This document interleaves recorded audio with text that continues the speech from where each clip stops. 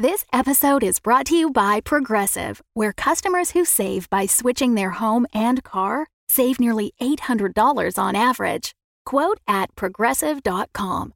Progressive Casualty Insurance Company and Affiliates. National average 12-month savings of $793 by new customers surveyed who saved with Progressive between June 2021 and May 2022. Potential savings will vary. Another day is here, and you're ready for it. What to wear? Check. Breakfast, lunch, and dinner? Check. Planning for what's next and how to save for it? That's where Bank of America can help. For your financial to-dos, Bank of America has experts ready to help get you closer to your goals. Get started at one of our local financial centers or 24/7 in our mobile banking app. Find a location near you at bankofamerica.com/talktous. What would you like the power to do? Mobile banking requires downloading the app and is only available for select devices. Message and data rates may apply. Bank of America N.A., member FDIC.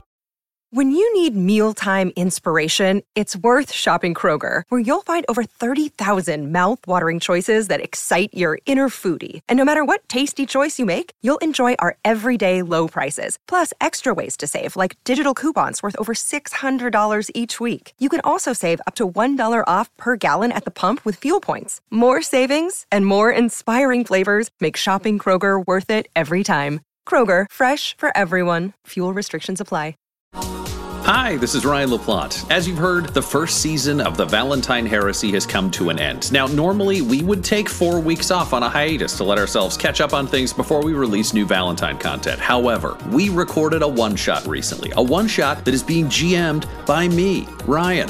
It's set in the 40K universe. It includes our regular cast of players. We've got Laura, we've got Tyler, and Tom is joining us on the other side of the table, along with special guest Del Borovic, who does the art for all of our portraits for our characters you may have seen on our Instagram or on our YouTube videos. I am excited.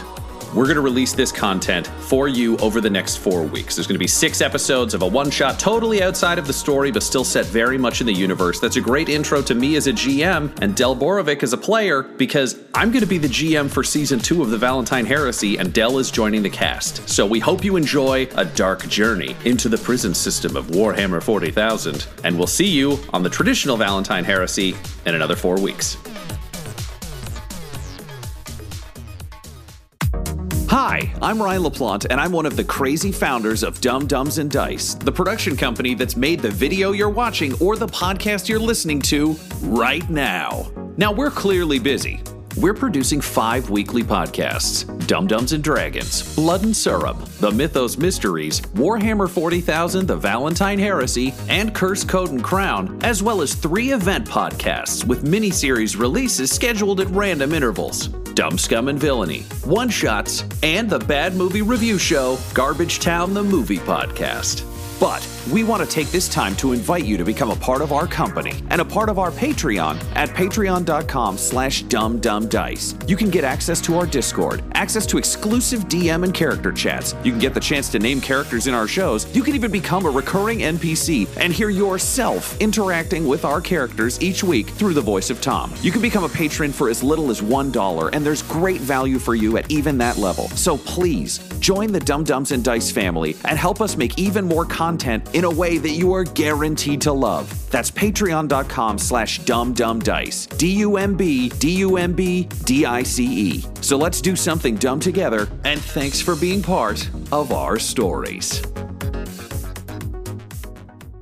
I am Executron, god of merchandising, and I came into existence because Dumb Dumbs and Dice has its own merchandise. That's a god pod, get it? Dice? Merchandise? Anyways, you can get t-shirts, hoodies, spiral notebooks, clocks, wall art, throw pillows, bags, and even stickers emblazoned with your favorite Dumb Dumbs and Dice characters and their catchphrases. Go to redbubble.com/people/dumbdumbdice. That's DUMBDICE. One more time for the mortals in the back. redbubble.com/people/dumbdumbdice. Get your merchandise today. Welcome to One Shots, a Dumb Dumbs and Dice podcast where professional voiceover actors and improvisers tackle one-shot stories created in a variety of hit RPGs. I'm your host, DJ One Shot 2.0, and I'm here to welcome you to Blood Pact Prison Break, Another journey into the 41st millennium with the Dark Heresy adaptation. This arc features our GM Ryan LaPlante and players Tom McGee, Tyler Hewitt, and Laura Elizabeth, along with special guest Del Borovic. What happens when the Dum-Dums play villains trying to assassinate a target inside a prison in the grim darkness of the far future? Nobody knows, 'cause it's One Shots, Dark Heresy Edition. Wow.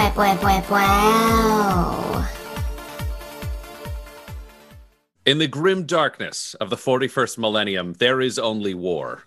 And it is spread throughout the galaxy, but we are going to be focusing on a smaller part of the galaxy, the subsector known as the Sabbat Worlds. Not just a world, not just a system, but a subsector of planets that have fallen to the ruinous powers of chaos after the martyrdom of Saint Sabbat, who received either 44 or 66, I can't remember, but it's a significant number of wounds while being slaughtered by the forces of darkness. But in a time of growing hope, the Imperium declared a crusade, stationing millions of guardsmen, thousands of ships, and tens of space marines being sent in to reclaim the worlds in the name of kind of the Imperial hope. Over time, the crusade made some gains battling against the forces of the great Archon Nadzibar, before Nadzibar fell at the Battle of Bauhaut alongside the War Master Slado. Or no, War Master, Slado. Macross, new guy. Slado died. But we're not actually here to talk about the Imperial forces. We're here for the other side of the conflict. The forces of the consanguinity, or the sanguinary worlds. The blood-drenched forces of the Blood Pact. The servants, highly militarized, cornate cultists serving the new Archon Erlock Gower in his brutal battle to bring the true calling of chaos to the forces of the Imperium. For you, it is a holy war, not in the usual sense of charging at enemy lines, swinging around swords, and just screaming blood for the blood god, but an official military crusade, organized, brutal, to bring a terrifying truth to the rest of the galaxy, that the Emperor is not a force for good. The Emperor is a fifth brutal chaos god. So it is an attempt to liberate the Imperium from the false trappings of their church, but free them to engage with the terrifying masters of the warp that you yourselves serve. However, chaos loves conflict, and chaos loves battles for power, and chaos loves champions who prove themselves. So the Archon, Erlock Gower, is surrounded by magisters, who are all, in a very Sith sense, only there's a team of them, wanting the power for themselves. And the most crafty and capable of them is Magister Anaquinar Sek. Sek is Gower's greatest rival. He is arguably a smarter tactical mind and a much more capable general. However, you all are part of the Blood Pact, the weapon that put Erlock Gower at the chief rulership of the consanguinity.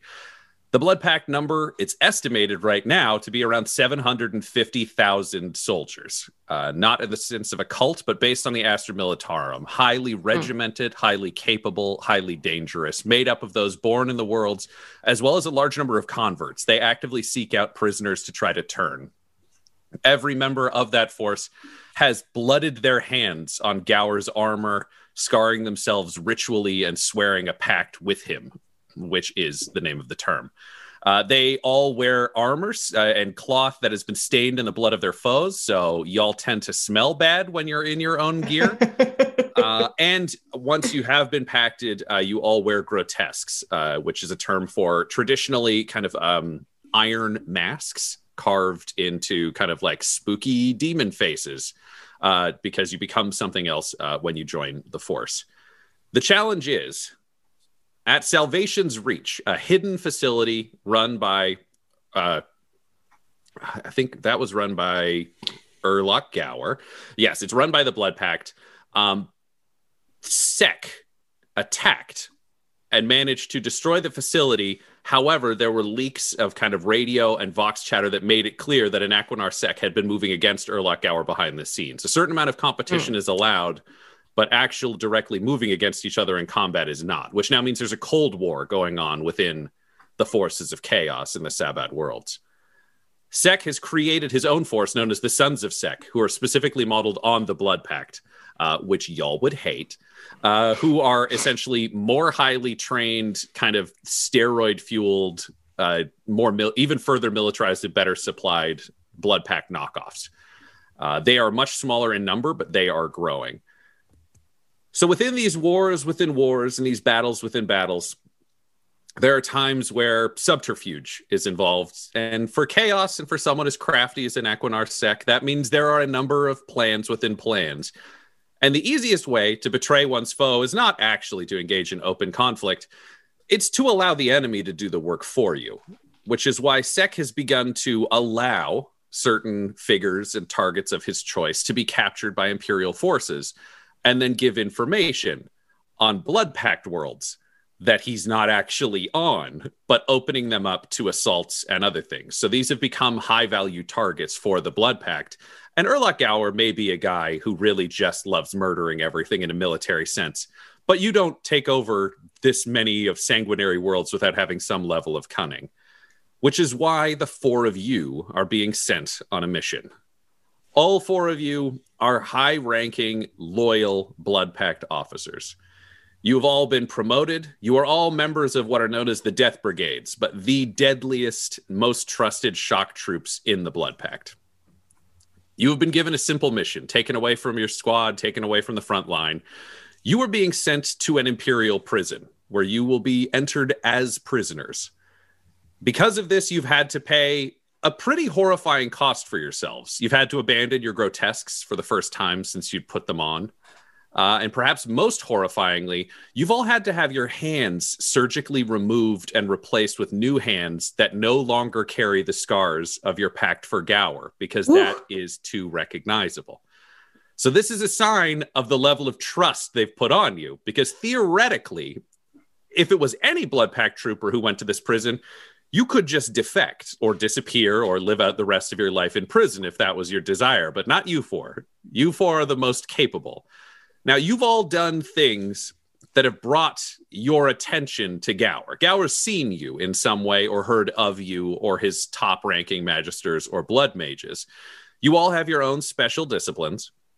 So I think the things that I would love to hear from all of you is we can kind of, I say go around, but we're all in different orders for different people. But I would love to hear your specialty, how you look, because the other members of your squad here actually wouldn't have seen your faces. And what you did that got you elevated into the Death Brigade. You are all super like bad guys, to be clear. So this is not the land of like, oh, I did a heroic thing. It could be, but you're definitely on the side of like blood magic, slaughter, ruthlessness, evil. So Tom, why don't we start? Or who's the Edagower? I think it's Tyler. Are you? I think that's me. Oh, no. Yeah, Tyler, you're the Edagower. So Tyler is the colonel. So in terms of naming conventions, the Blood Pact come from all over the place. So your name can kind of come from whatever. The only person who has a specific rule is you, Tyler, which is Edagower is a military rank, but it also becomes your last name. So you just have a first name and then it's Edagower. That works for me. All right, then my name is Carl Edagower. Carl, are you a convert to the Blood Pact, or were you born in the sanguinary worlds? A convert to the Blood Pact, yeah. Nice.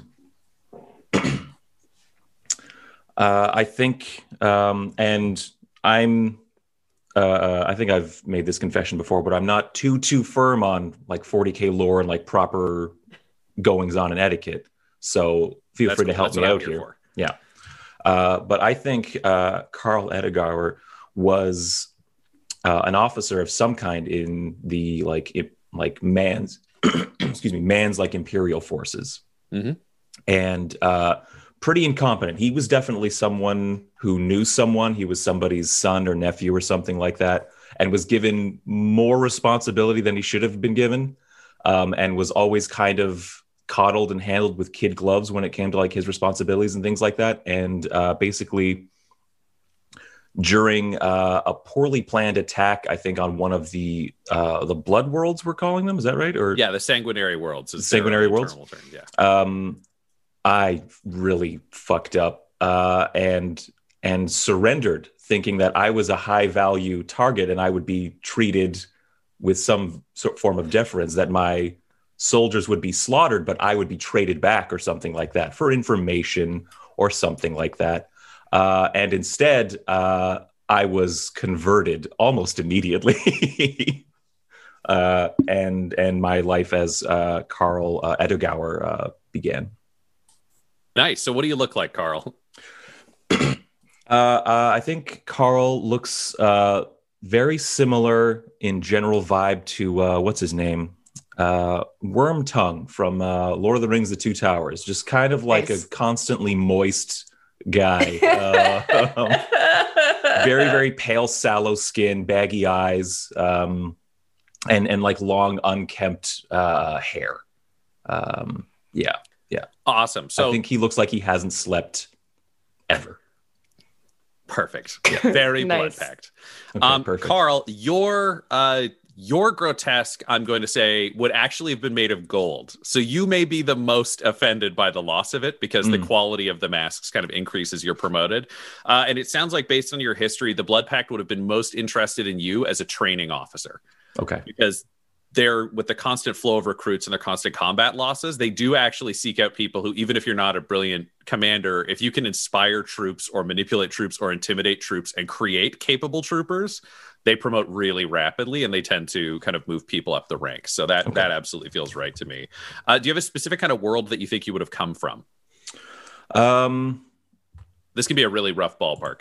Yeah, I feel like based on what I just told you, my homeworld on my character sheet being Sabbat worlds probably isn't accurate anymore. Nope, but we'll make it up. Let's say we'll say that it was the Royal Volpone. Okay. Who are, think of them as like a very British kind of like blue-blooded style regiment of like everyone keeps their uniforms perfect. Like it would really play into your ability to do that. Okay. They're capable as a regiment, so it doesn't mean you're like a slouch in combat, but they would definitely have the possibility of having like some not so great officers. Okay.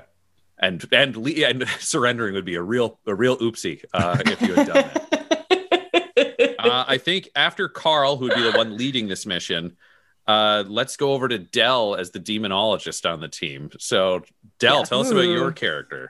Okay, my character, her name is Vesnia Rex. Nice. It's my make-believe name. But so she's a demonologist, and should I go with looks first or background? Whichever you want. So I guess her background is that she was probably from a small random world that then the Imperials came to kill Xenos on. So she ended up getting rescued, but like rescued in the conscripted way. Air quotes. Yeah. Yes. So she ended up becoming like a super gunner person, like sniper and part of one of those groups, but that she never kind of fit in. And she always had like weird vibes about everything. And one time when she was out fighting with that group, that she heard voices and a rift opened and demons came out and killed everybody in her group but her. And that she talked to it and like communed with it and was the only one left there. And that the demon basically made her, she ended up following to the rest of the Blood Pact. So she has a lot of inside information about the Imperium, but was like the only survivor of that group and then moved on from there. And Nice. looks wise, the hand thing is very upsetting because some of her like abilities have to do with blood and bloodletting, so she is just cut everywhere. So it almost looks ridiculous because it's like from here, hand, everything else is like up all the way on her face. Like she has kind of like grayish brown skin, like she looks very sickly, and she has black hair that's slicked back and like dark almost black eyes, but she has like no eyebrow game, so she kind of looks like Lady Mads Mikkelsen style. Nice. She just has like those deep set eyes and like no eyebrows but just scars everywhere. So Love it. All right, and then we'll cut over to our heretic, which is Laura. So tell us about your character. Yeah, that's me. Oh shit. Okay, I think my name is Flinch. Oh, I like that a lot. And I think it's honestly just because like I think I grew up in this like blood. I'm sorry, I don't know any of the terms. We'll call them the blood worlds. It's an easy way to remember it. You're from there. You can be casual. I think I grew up there. I think my parents were super techie. I think they probably like, I don't know. They probably were turned somehow. I think they had an encounter with chaos and were just like, well, we're going over, folks. And I just, happened to come along as like a little baby. So I think I'm basically like kind of career, like, this is all I know. And so this is right. That's pretty much it. As is true for billions of people inside. You know what I mean? So yeah, no, this is all you would know. So you're technically a member of the Dark Mechanicus is what they're referred to, which is the chaos fueled one, where you don't have rules in the same way. You can make whatever you want. You can build the warp into technology. You can experiment with things that are beyond the ken of the Imperium. What do you look like? I look like, I think Flinch is pretty small, which is why I think she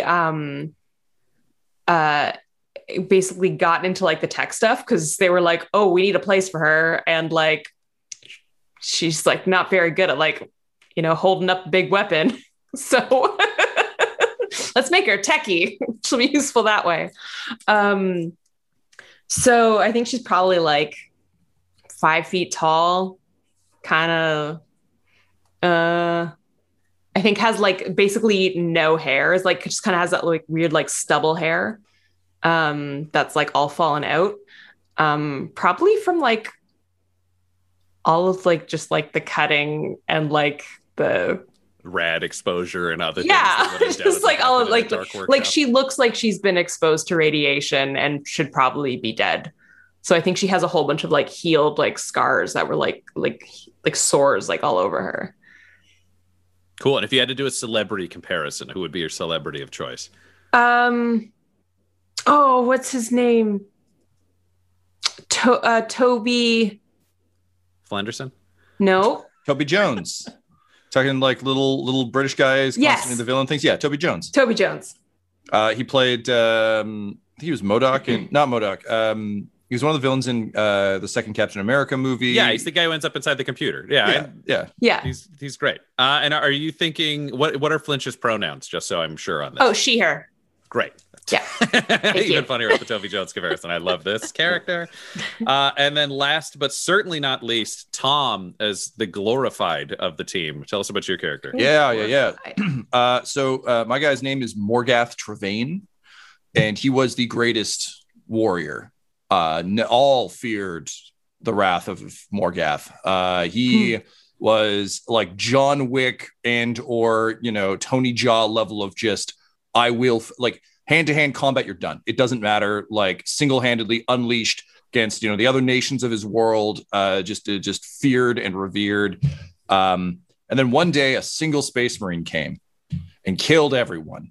And he realized that in a very Lex Luthor versus Superman way, no matter that he was peak physical condition, best trained warrior, literally none of that mattered on his feudal world because a single space marine showed up and laid waste to everything.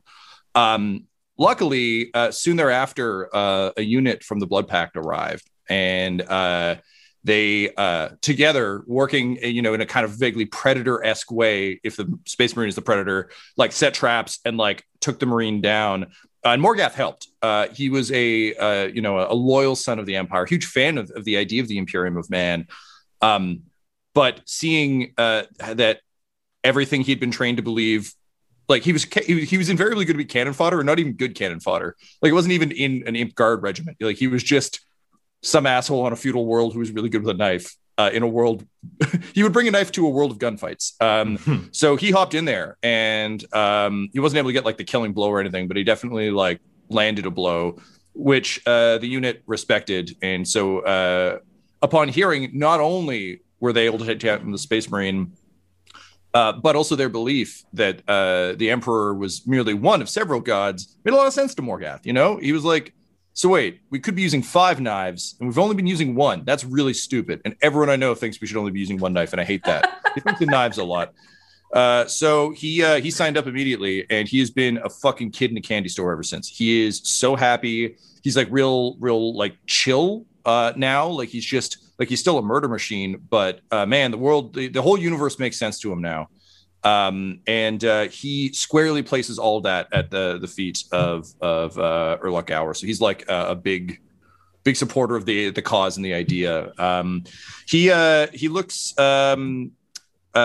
he's got he basically looks like doesn't just basically look like he's Owen Wilson as Hansel from Zoolander. So kind of stringy blonde hair that like Owen Wilson knows. He is gorgeous under the mask, but he has not taken that mask off since they gave it to him. It's his favorite thing. So it's really one of those, like, you know, everyone's taking it off and they're, you know, all like hideous and scarred, and like he takes it off and like shakes his hair out. And it's just really bummed. It's just devastated to not be wearing it. But yeah, other than that, he wears his sort of uniform of choice is just kind of like they were monks' robes from his home planet that he's now, of course, like soaked in blood and like added additional embellishments to. But you know, a lot of the blood pact wear Imperial stuff that they've made on Forge Worlds, he doesn't care about that. He's distancing himself as far as he can from the idea of the Imperium.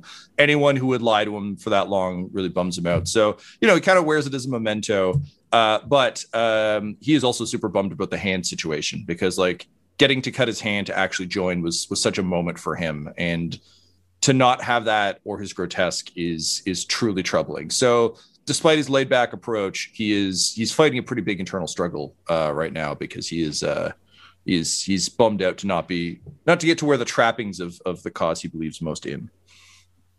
To throw another thing out there, this question I want to follow up with. Each of you, when you cut your hands on Gower's power armor, think of him as like an extra big Space Marine for the sake of this. Kind of like 2 to 3 times the size of a normal Space Marine. Very like holy creature if you worship darkness. You all swear an oath to yourself, like to him and to yourselves, is kind of your ultimate goal in life. Some of them have existed of like, one of them, we're not going to do this one because it's too complicated, but it was like to try to say every known name of death in the galaxy. So they just, when they swear that oath, they automatically know them. And then all day they're just repeating words over and over again to try to get to the end before they die. But it can be an oath of any goal for yourself, for your lives. And I would love to know kind of each of your oaths. You can volunteer as you come up with them, because people can think. I can go. So my weapon of choice is an Athame. I think that's perhaps a theme, which is a ritual knife. So historically, these were like, there were 8 that were super powerful chaos weapons that are like legendary, and kind of like, think like if they're like 8 magical Excaliburs kicking around, like that kind of level of bullshit. I do not have one of those. No, to be clear, all of yours are ritual knives made of the bones of your first fallen enemy. Oh, amazing. That's even better. Great. So my oath, being a guy who deals in blades in combat, is I believe I am not fated to die until my blade has worn away to nothing. So with each kill, with each attack, with each time I'm like damaging something, you know, bits and pieces come away. But in vaguely an Achilles-esque way, like I'm just full conviction of belief that when my knife has worn down to nothing, then I will die. But until that day, I'm invincible, because there's still knife to use. And I'll say it's a bone I dug out of that Space Marine on that first day back in the day. That'd be a strong ass bone, because they've got straight up like. I'm well aware, my friend. That's part of the reason they were so impressed. I didn't know that at the time, so I was just digging for trophies because I was real mad. But they were like, "Oh, this is a wise choice," and I was like, clever. "Yeah, all right, cool." So, I think for Carl, converting in this way was actually a legitimate and real awakening. He is not the same kind of just coasting by elitist that he was. I think his eyes were really opened to the wisdom of chaos. And so I think his pact would be to basically spread that wisdom and share that knowledge with as many people as he can before dying. And I think I have sorry, one more time. Athame? I went with Athame, but I don't know. I've only ever read it. Okay. I always thought Atham, but all right. We can call it Athame. He has one as well. Well, Laura, you look it up and then get back to us because you've got time while Tyler talks. And I think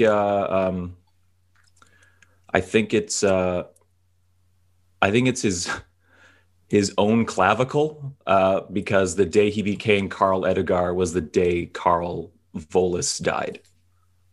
So that was his first kill. And he now stores it like where his collarbone is. He can basically part the skin because there's been like an incision that's like cauterized that he can just pull out his own detachable clavicle knife. Nice. All right. That's awesome. I hope it's good. Vesnia, what is your oath? So I think hers is similar in like wanting to convert people, but I think it's less about like, I think it's more like if you feel like you have seen the afterlife and then you're telling people like there is one, like it's that sort of like there is more to be known than what you see. And like I get that everyone is blind and can't understand that, but like there is more in the world than that. And I think her anathema is going to be a bone from one of the Imperials from that initial like fight, but it's also like a giant, like it's corrupted by chaos because when the warp opened, that started happening to that group of people. So it's like half human, half like chaos monster bone. Nice. That's really cool. And last but not least, we have Flinch. Do you have a pronunciation for the word? No, there's both. There's Athame, Atham, and Athame. They're all one for each. All right. Of us. We're doing our own thing. So I think because of what happened to my parents, I think I see basically anyone outside of the Sabbat worlds as basically like holding everyone prisoner from like seeing the truth. And so I think my kind of righteous goal is to free essentially like all of humanity from like their own prison of their minds. We're gonna and get along fine. I think my theme is I think I probably went and found my grandparents because I think there's like just some like blame of like keeping the truth from my parents for so long. And so I think I went and just like slaughtered them. And I think I took like a femur from my grandfather. I was just gonna say, yeah, you actually probably, because if your grandparents weren't part of the military, they would have been sacrificed already. I think you had to go into a church made of bones and have someone ritually identify your grandparents and essentially break the bone off this altar of like That's a fair. blood church. So still holy relic, the dark. Yeah, that's great. I mean, if you're looking at why this team got selected, we've got some strong answers. We essentially have converts and loyalists. Three of you have very similar goals. Karl's is to spread the love of the gods. Vesnia's is to shatter the illusions of the lost, and Flinch is to free all of humanity from the prison of disbelief. Well, you have an entire facility full of people who are lost, broken, and literally in prison, who you might be able to reach out to. And then Morgath, I think it makes sense for you to have gone on a suicide mission because you're sure you can't die. So for you, and also again, like, we could be worshiping so many more knives, but humanity is insisting that this one is better than the others. No knife is better than another knife. More knives is better than one knife. I'm with these guys. Let's do it. Let's make sure they hear the word and, learn to think in knives. So now you're thinking with knives. right, what this is all about. Now you're thinking with your knife. The four of you have been sent on whatever top priority is. It's triple-blooded, this order coming down in terms of the importance. You've been pulled out of your units, and you are being sent to a prison, specifically to intercept a spy from the Sons of Sek who has been placed to give information that will open up a new front in the war. This is based on not just a world that itself could fall, but a world that could take a system with it and could take the neighboring systems with it, because Sek has somehow captured information. Again, you don't have, this is basically what you know about the high level stuff, but Sek gave this guy something that will show a huge weakness in the lines that could cause a big roll up. So you are battling to save thousands upon tens to hundreds of thousands of Bloodpact lives, and to be able to kind of stop an Equinar Sek from being able to weaken Urlak Gower. Because as far as you know, if Sek takes over this war, you lose. There would be no belief in the Blood Pact that Sek is more clever than Gower. So no, this is a subpar commander doing dumb shit, so you have to go in. Your first priority is to kill the target. You need to eliminate this person. Your second priority is escape. All four of you have basically sworn that you will complete this mission, and whether or not you die is kind of immaterial. Again, three of you, that would fall well within your belief systems, and Morgath is pretty sure he can't die because his knife ain't broke. Look, if he isn't made of flint, I do not believe that this man or woman or person that we're hunting can actually dissolve my knife. So yeah, it's great. We're getting out of here. It's gonna be fine. So you were being delivered a few weeks before this person will arrive, specifically about 2.5 weeks early. All four of you will be kind of split up and set kind of through the prison population, and you have 2 weeks to kind of figure out the lay of the land, what is around, those kind of things. And then because they've got someone on the inside, you'll be transferred to one of the top blocks. As you kind of are flown in, you're actually kind of sent to different shuttles and smuggled onto them at different kind of transport drops. You just have to have faith that you'll all be there in the end. You're brought in from a variety of vectors on really kind of like shitty prison ships.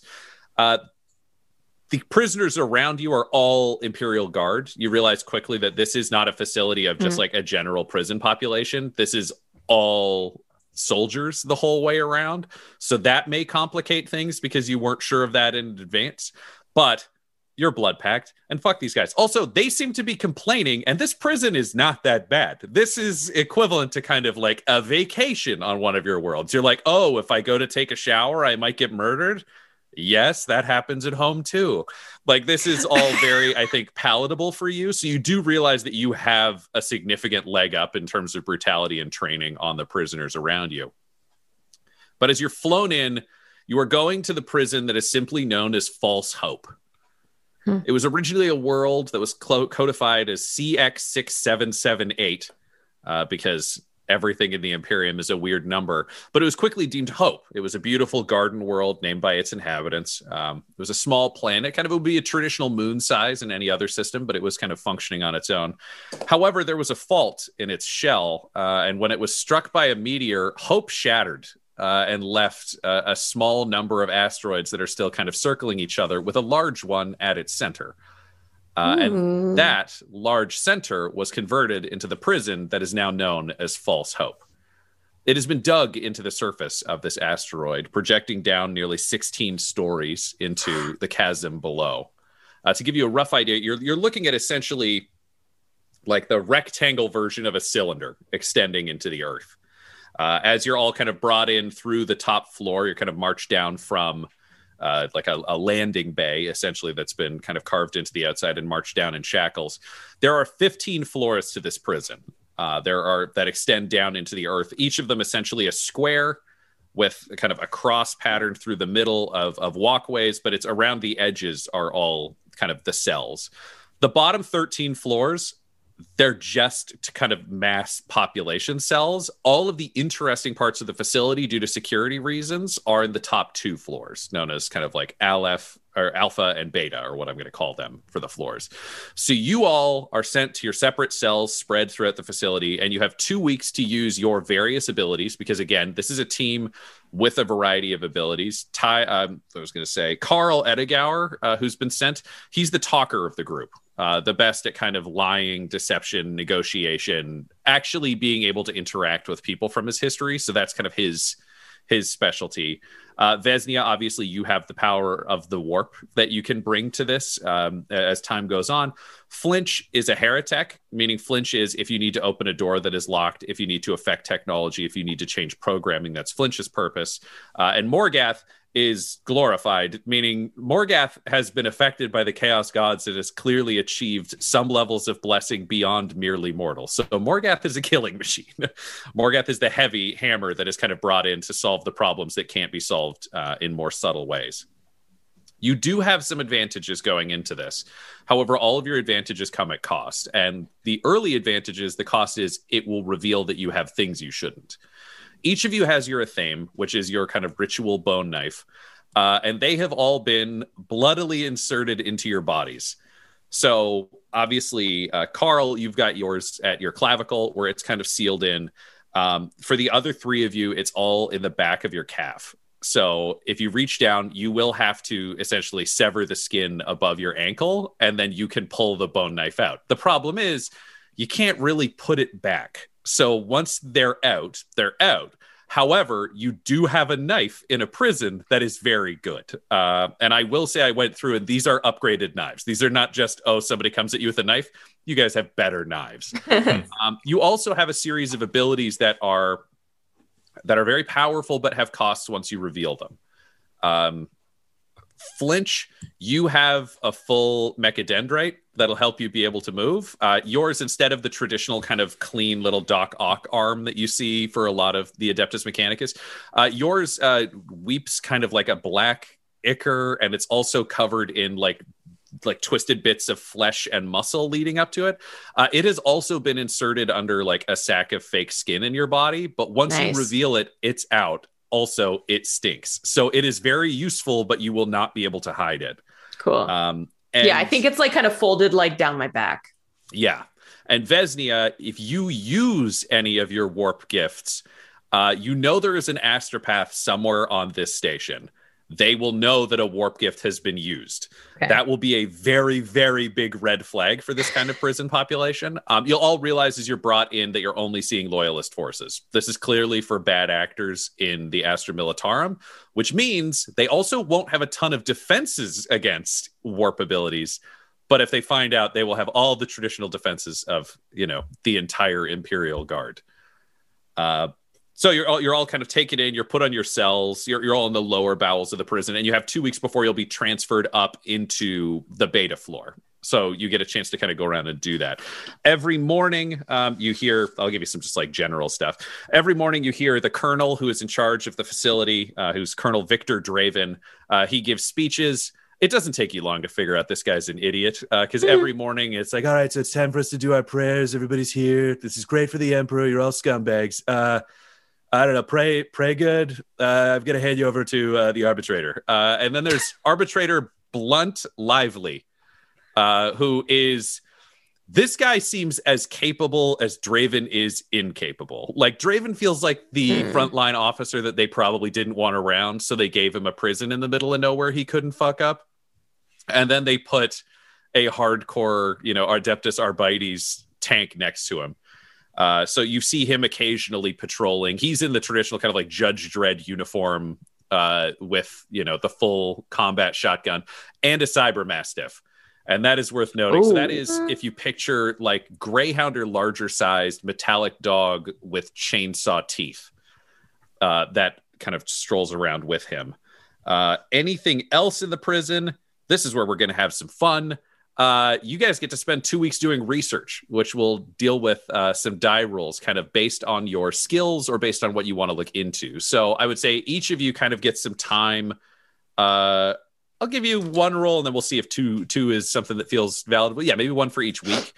Feel free to choose of your skills. This doesn't need to be like a an intellect roll or that kind of thing. I would say choose, if it's a combat skill and you want to learn things, you can just stack cunning on it instead of using your traditional kind of combat characteristics, or however you want to sell it. Kind of what do you want to know about the prison based on your expertise? I would say, Carl, I'm just going to keep picking on you because technically you're the leader. So what do you want to know first? Because it feels like you'd be the most decisive in terms of your planning. I just want to make sure I understand the situation so far. Is that we're in a prison run by the Imperials, right? The Empire? Yes. Okay. And the mission is to intercept the Sons of Sek, who are not in this area yet. No, they are sending a spy who will be here to be interrogated in about 2.5 weeks. Okay. The spy has already been captured or whatever and is being sent here to be interrogated. And Correct. He's got information that will like punch holes in our defenses in a major way. Correct. So he has to die. Got it. Okay. Yeah. So your job is to essentially break out and be able to get through the prison to kill this guy. Yeah. And or try to get away afterwards. Yeah. Okay. Okay. So the things you'll know in question, advance. actually. Oh no, go for it. What questions do you have? I just was curious what information that we're given. Do we know that there's 3 other people in our group going to be there, or do we not know that? Or Yes, you guys have all served together. I think you were all probably within the Death Brigade, some of the higher ranking officers in one kind of specific regiment of the Death Brigade. So you would be used to Carl being in charge, and you would all have been kind of in the command squads kind of thing. Like the rest of you are probably ranking somewhere between like a Sirdar and a High Sirdar, which is the equivalent of like a sergeant to a lieutenant. So this is definitely a handpicked of like, you're all experienced, you all trust each other, you all know you're going, you've all had the same briefing. So you know when you get back together, you kind of know where you're falling. So you also probably would all be focusing on what you can learn from your specialty. Because for example, you know, it wouldn't make sense for anyone other than Flinch to probably look into technology ways to open up the prison or get what you need, because you know Flinch is here and will be looking for that. So, I mean, your specialties, obviously the Glorified can kill anything. That's kind of the whole throwdown up close. In terms of Vesnia, you might be looking for, because your demon powers are generally based off of getting blood or things like that, it might be ways for you to either find victims or find ways for you to be able to kind of get access to the astropath, because that's kind of a clear weakness. Carl, you are kind of the human element, so there may be those kind of things you can look into, like if you want to look into the prison population, if you want to look for weaknesses in the guards, obviously you've got a contact there, but you don't know where. And then Flinch, you've got the kind of the tech side of things. Whereas for Morgath, it could literally be like, who do I want to kill? There's all those question marks as well. Who to kill first? Yeah, I would be very keen to kind of destabilize the prison, probably through a prison riot. So I would want to know if we have traitors to the Empire, deserters, anything like that. Are there gangs in here? That's one thing that I would want to basically figure out. Is also where Morgath would be looking. Okay. Right. So what? Oh, I didn't get a skill sheet out. Just a second. Stupid character sheets. I hope we get the Dead Rabbits led by Leo DiCaprio, and we get the New York Natives led by Billy Furies. Butcher. Yeah, exactly. Yeah, just different gangs from different movies. Yeah, for sure. We get the Jets. Oh no, I don't want to fuck with them. Are you kidding? Ever since I lost my good hands, I can't do the snap fights no more. That's true. Carl, I would accept either a perception or a streetwise with cunning for this. I will say for story points, because you are attacking an Imperial facility who does not know that you are there to be inserted, I will give you all 5, and I will give myself 0 up front. Amazing. I will encourage, use them away. Like, this is one of those games where don't feel like you've got to save them for important things. Let's bounce them around and have some fun. In that case, let's start strong. I'll use a story point right now just to give us that edge off the start. Great. All right. Are you going with perception or streetwise for this one? I am going with perception. Great. So how do you think you're doing this? Are you just observing interactions? I would say probably your exercise per, for your 1 hour a day is kind of, they open up your floor so you can either jog around the edges or across the X in the middle. When that happens, a lot more guards show up. On each floor, there's kind of, to use like northeast, southwest. In the southwest corner, there is kind of an elevator in some of a freight sense. And in the northeast corner, there's a walkway / stairs. There's like gun servitors and nasty shit there on top of fully armored kind of Imperial Guard guys. But you have that at time to kind of schmooze or chat or watch. So what do you think you're doing to engage with that, Tyler? I think a bit of it is socializing, like just like free, like during like I guess wouldn't be like free time, but like the time where you can like be active and other people are out of their cells as well. Trying to basically speak with people and kind of understand the social hierarchy that goes on among the other convicts or prisoners, for lack of a better term. Who to watch out for, that kind of thing. Like, generally like being like the new guy in prison, asking like, okay, so what's the, who do I got to steer clear of, and who's it good to be friends with, that kind of thing. And gleaning from that where allegiances lie and things like that. Let's make it then. I think this will just be a difficulty 1. Okay. Like I don't think it's hard for you as a new prisoner to learn where the gangs are. I think you might have that kind of going on. They'll let you know who they are. I'll give you a setback on this first roll simply because I don't think you're used to having to schmooze in an Imperial way. So I think this first week, it'll just be during this first week and you won't have the setback moving forwards, but just figuring out how these conversations go outside of... I think it's like stretching a stiff muscle, Yeah. I haven't done it in this way in a while. I do want to just, for the record, state that I am going to be using my Memorance implant. Okay. It's neurally linked data vault and pict capture array built into both of my eyes and my brain, and it records information on people and scenes viewed. It can later replay information or overlay info over what I'm seeing at any given time. And basically, I'm just trying to archive this very important information to help me devise a plan later. Yeah. And Tyler, so if you take detailed notes, feel free to check in on those as much as you want, because the idea would be that you almost have those AR kind of glasses where when you look at someone, it's got the file of what you know about them that kind of appears over their shoulder. Yeah. I will do my best with the note taking, but I may have to ask you for some. Oh, yeah. And I'm happy to fill in those details as well. Like, I'm just giving you full permission to re-ask questions or things like that. Because excellent. We may, on good rolls, even be able to give you functional numbers on examples as though it's a percentage where you would know things. Cool. But yes, I think it's pretty light check. But yeah, let's roll for it. Okay. Can I weigh in on this as well?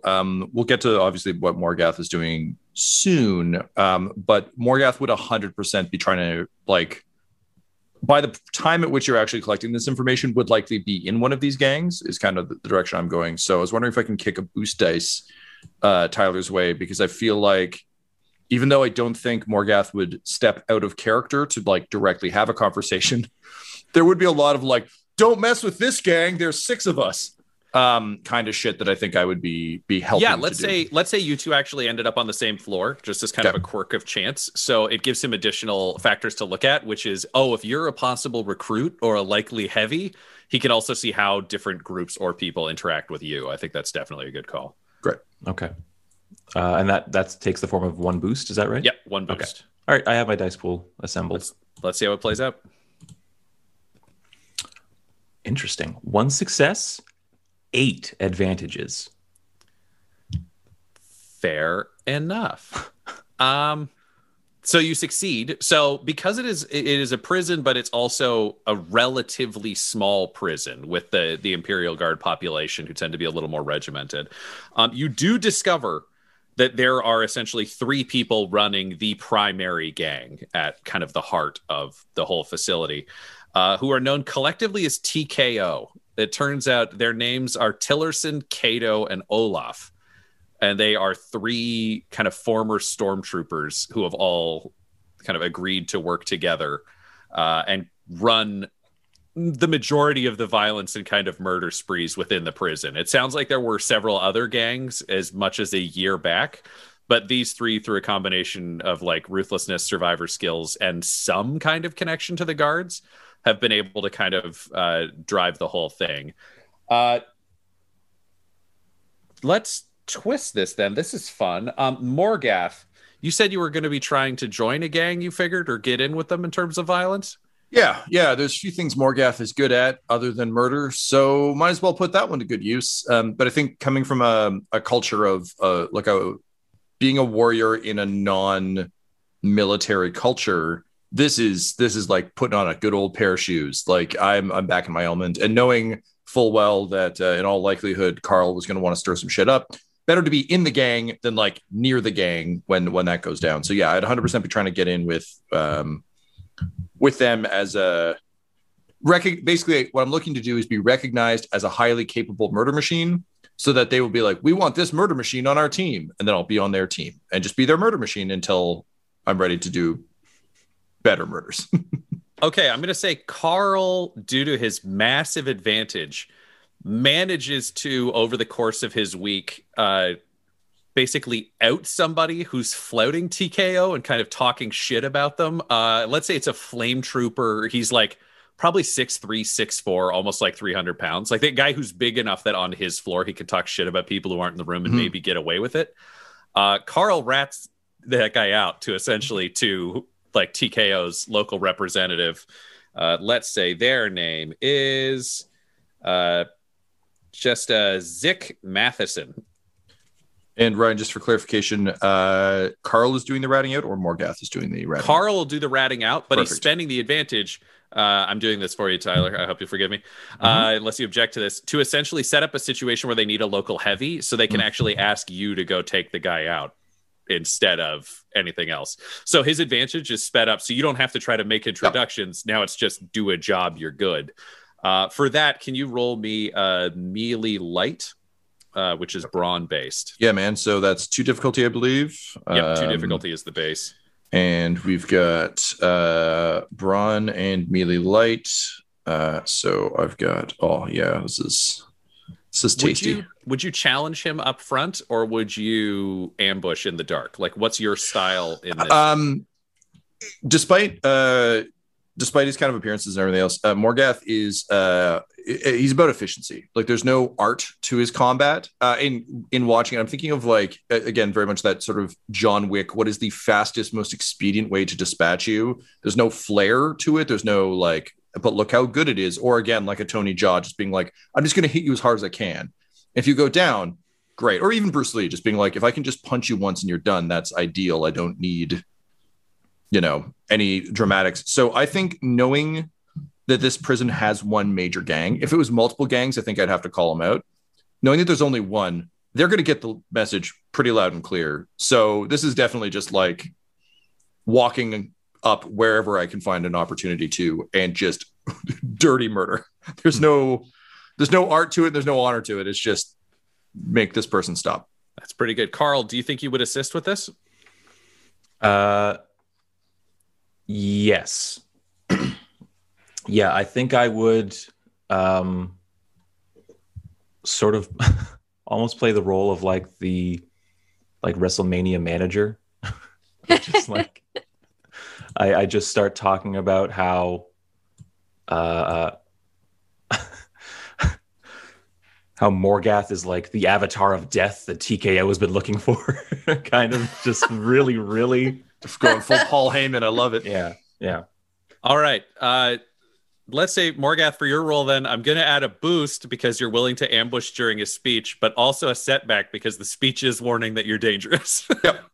I'll totally take that. Yeah. And then let's see what happens. Great.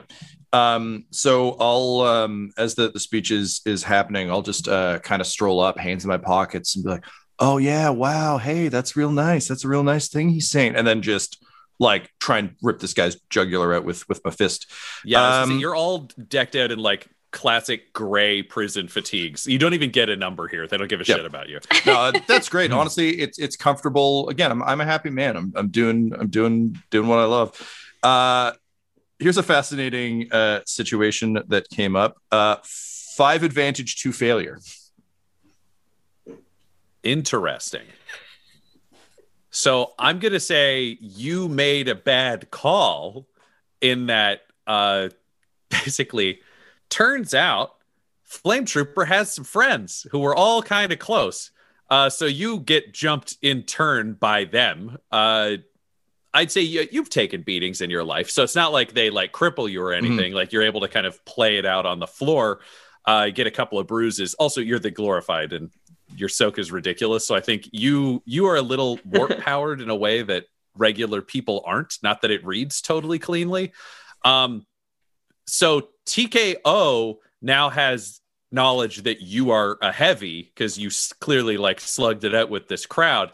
However, you did fail to beat them up. So you may be able to like play some more street cred with TKO, but the threat here is now more looming in your area for both you and Carl.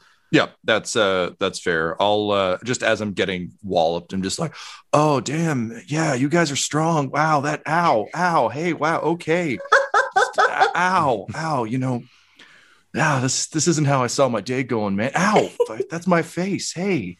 And I think eventually they just get frustrated. I'm imagining the warp element as like my muscles, and I don't know this necessarily, but like my muscles aren't really muscles anymore. Like they're kind of swirling masses of vaguely like mutated warp flesh. So it's just like punching and like stabbing, and the muscles are just sealing back up. And like, I don't really know what's going on, but I think eventually they just get tired and kind of frustrated. And also just this attitude, like there's no fear or there's no joy, like there's no joy for them. It's just a guy being like, oh, stop that. Hey, ow.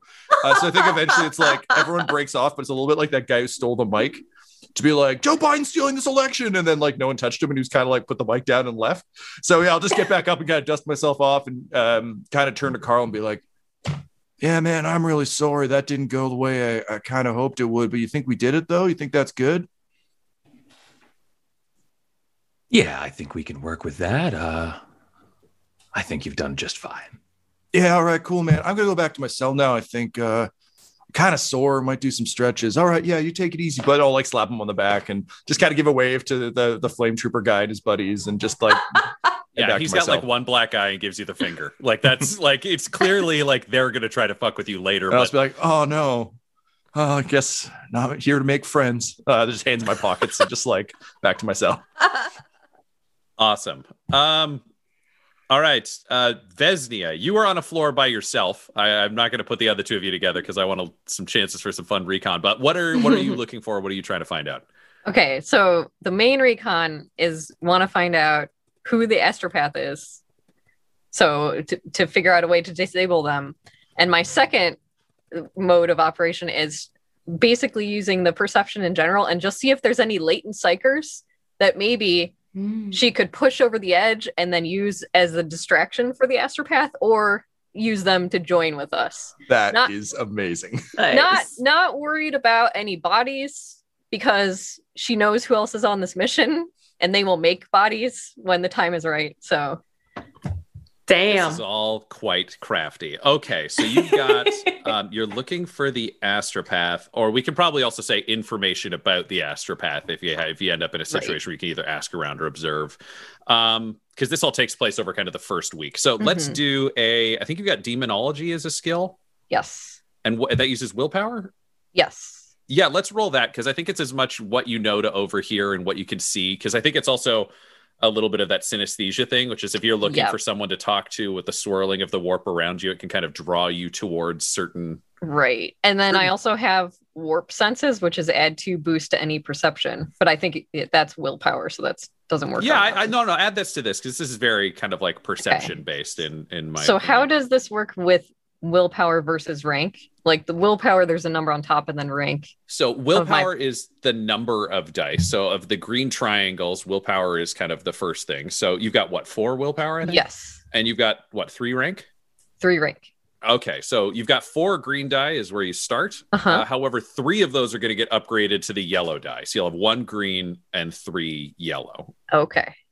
The idea being I know you can't see them physically on your dice, but the yellow die are the standard ones just for your skill are D8s.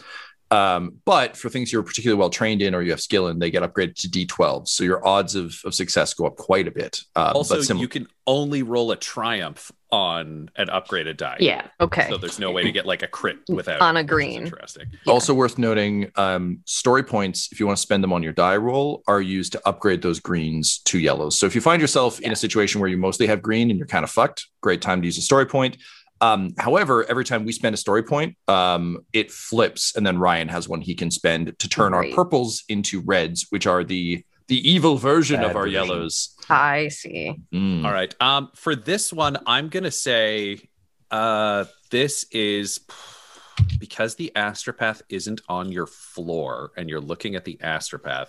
I'm gonna say this is difficulty 4. So you're gonna have 4 purples. Okay. But then I can use my perception. So blue is boost. So I had 2 more blues. Yep, you get 2 blues for free. And blues are D6s. So they're still helpful, but they're not as helpful as the rest of them. And I believe their odds of advantage are high, but their odds of success are very low. Gotcha. I am going to spend the story point that I have. So it'll be back to 5 to y'all, 0 to me. And I'm going to upgrade one of the purples to a red. Okay. Sorry. So it's like exactly the same roll.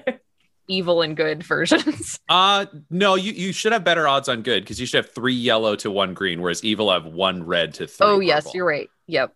And you've got the boost. And So then technically you still have better odds here, but it's a big ask. It's a close. So yeah. Okay. All right. I'm gonna push a button.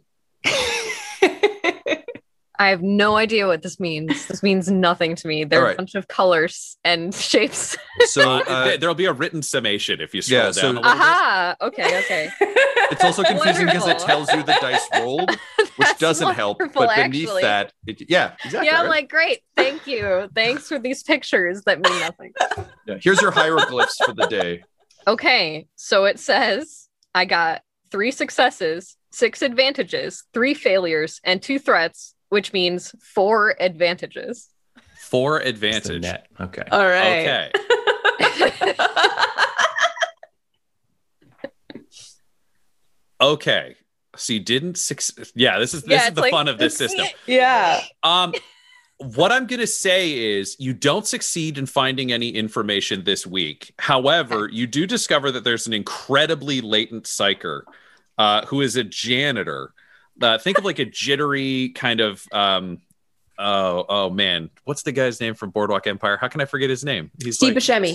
Yeah, Steve Buscemi. Think of like a jittery Steve Buscemi type who does a little bit of like muttering to himself. He's always hunched over. His name is Torch. Wedding singer Steve Buscemi. Yes. Or Final Act of Armageddon Space Madness. Yes. Oh no. Yeah. There's so many options. So he's got more freedom than a lot of other people here. You feel like he's probably been around from what you've heard for like as long as this prison has existed. He gets to buff the floors. He's clearly harmless, but like muttering to himself, not quite stable. He's not a latent psyker in any way you would find interesting, but there's just enough of something a little bit off or a little bit hollow in him. Yep. That you like strike up a conversation with him and he starts to kind of like you, like maybe he drops off a library book or something. Yeah. You get the feeling you could ask him things about what's happening in the higher floors. So you might be able to get astropath information, during your second week, but you don't actually have anything right now. Great. So he'll make your next check easier, but doesn't kind of solve all your perfect. And because that's the way that my character is, while meeting him, she wouldn't be just friendly. She would be like, I was sent here from beyond. I've been waiting for you.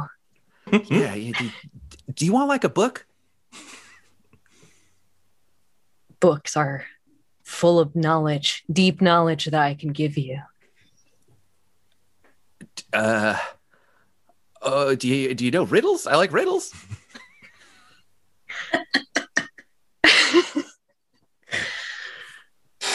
I'll think of a riddle and I'll write it for you when you bring me another book. Oh, that's good. That's good. I got an old Earth book. It's got riddles in it. It's called Thy Hobbiton. I'll go get it. I'll go get it. And then he kind of goes off, and you get a feeling like he'll be back. He's going to find you an old book, but we've made a connection. Yeah, this guy will be useful in weird ways, as you would imagine. My new friend. I'm getting a real solid, like possessed Dana from Ghostbusters vibe off Vesnia, just like showing up, being like, "Are you the gatekeeper?" It's like, I could be. What? Sorry. It's great. Love it. All right, and then we've got Flinch. Flinch, what are you trying to figure out?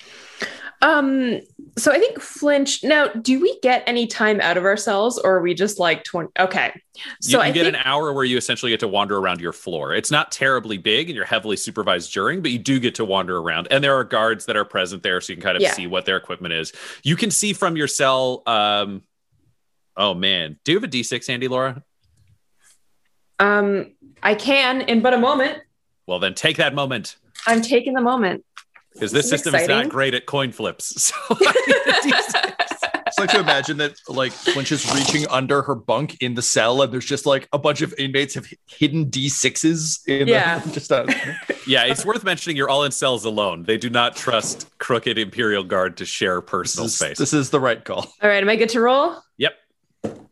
That's a 1. Okay, you are facing the stairs, so you are on the south side cells. So you can see the stairs theoretically for people going in or out of them. Okay, so I can observe them. Okay, so I'm on south side. Okay.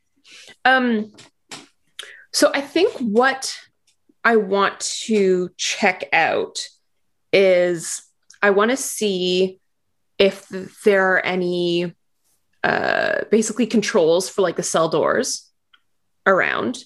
Whether that's like going to be on the guards, whether they have them, or like in a panel or something that's like anything. Also, if there is anything like automated lockdown, alarm, any type of anything like that can be triggered or overridden. And I want to know if there are like basically cameras, like pic recorders and stuff around, and if I can see if there's any blind spots. Okay, cool. Yeah, let's go with a tech use. Yeah. I'm going to say we'll give it a difficulty of 3, just because, again, big ask. It raises some challenge, but still not too challenging for, I think, what you're capable of. You probably got a chance to look at some systems in advance, because I don't think they would have thrown you into this cold. So feel free to add a boost to your roll. Cool. And then is there anything else? Also, I would have been like very much aware, like while we were being brought in, like. Mm-hmm. And you don't have any of the social challenges to figure this stuff out that other people do. It's not like you can ask another prisoner, like, hey, how do you think the PICT system works? Like, I think you just get to do your job. Cool. All right. Am I good to roll? Is that everything? Yeah, let's go for it. All right. End result. Ooh, 3 successes and 1 advantage. Nice. All right. So what you see, it's a couple of different things. There's a lockdown that occurs at one point through the week, and you realize that it's not on this floor. From what you heard from the mutterings afterwards, it sounds like the ability to lock down floors beta to the bottom of it occurs on beta, but there's a separate lockdown control for the top floor. You're not sure where that is, but essentially if you can get to beta, because they did the smart thing when they designed the security of the place, which is, the second floor down controls everything below it. So even if you take the second floor, you still can't free the first floor. And that's where all the nastiest, kind of most capable prisoners are.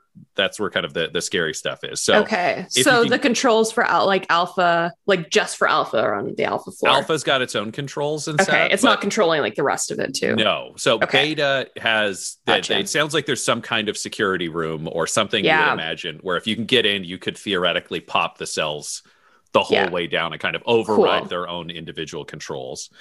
In terms of the security, you realize there are physical keys that the guards carry that allow them to open cells or doors. It seems like they're kind of their own floor active.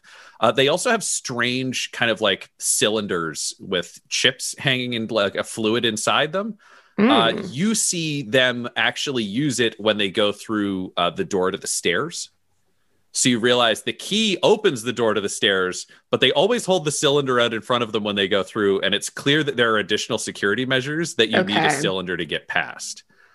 And how are those cylinders on them? Like, how are they wearing them? Like kind of where you would expect to see a medal on like a soldier's thing. So it's kind of, they sit in a little pocket on the chest of their armor. These guys are in full flak gear, like pig with helmets. Gotcha. Las rifles and las guns seem to be the traditional thing that they're carrying around.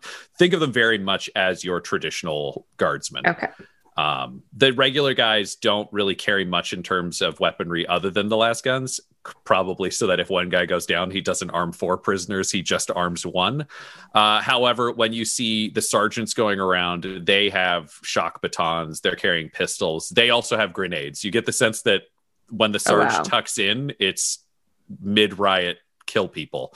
You're not seeing a lot of like passive or like, oh, we need to just knock them out and give them medical care style treatment of prisoners. Due to your advantage, I will also give you, you realize the cylinders towards the end of the week are used to deal with servitor-based defenses in the elevator and in the stairwell. Ooh. You can't make out what is inside there, but it's clear the keys do the doors, but the cylinders mean you don't get attacked by whatever is kind of waiting there. Gotcha. So that's elevators and stairs. Okay. Yes. Which are theoretically your only way up unless you want to craft something to try to, swing through the open middle center. But that seems, I mean, I'm not going to tell you it's a bad idea, but it doesn't seem like a good idea on the scale of things. Parkour. No. Yeah. There is not a picked system. Okay. Oh, this is a low tech prison with a relatively small population, and it feels more like if things are going to go wrong, they might just nuke the planet, as opposed to really investing heavily in keeping this place ultra safe. You've heard things might be better or a little tighter up top, but in the bottom 13 floors, they kind of just don't care. If it's a riot, they can just chuck grenades down and kill everybody, and then just restock because it's a war zone. Am I noticing, like, do I see like multiple guards going into the elevator or stairwell, and are both of them holding out the cylinders, or just the first one? It seems like just the first one that they can kind of allow a group to pass. It doesn't seem like you need one per person kind of thing, but good to know. The thing you don't know is how often they change them, or if there's different cylinders for different purposes. Right. You just know they all seem to have a few of them. Okay. Question mark. All right. So that is your first week. You've garnered the attention of the TKO gang. There's a strange little man who can help Vezia try to learn more up top. And Flinch has started to kind of figure out the internal security setups. You have one more week where you can try to figure out or formulate different pieces of information before you end up being moved to the beta block. Carl, how would you like to use week 2? What would you like to learn? I think we can capitalize on that prison hit not going perfectly. I think Carl would be basically trying to review the footage that he absorbed through his eyes. For anyone in the crowd during this big brawl who was like genuinely like really worked up and pleased and happy that these flamers beat up someone who's trying to bring down TKO's like authority on them. Looking for basically flamer sympathizers. People who appeared to be quite enthused by the outcome of this fight. Yeah, I would say let's have you roll for it. Let's just do perception again, because I think this is reviewing footage, which you fully got the ability to do. Okay. This is only a difficulty of, honestly, 1. I mean, it depends. Let's say 2, because you're probably going to want to do something with this information as opposed to just gain it. For me, I think it's a wash in terms of you're not going to have any advantages or disadvantages on this. We kind of built that into the difficulty. I think it's just, did you get something is more the question of, then can you find it in a sexier way? So, right. Okay. So I'm just going to roll here then. 3 advantages. That's the net. 3 advantages.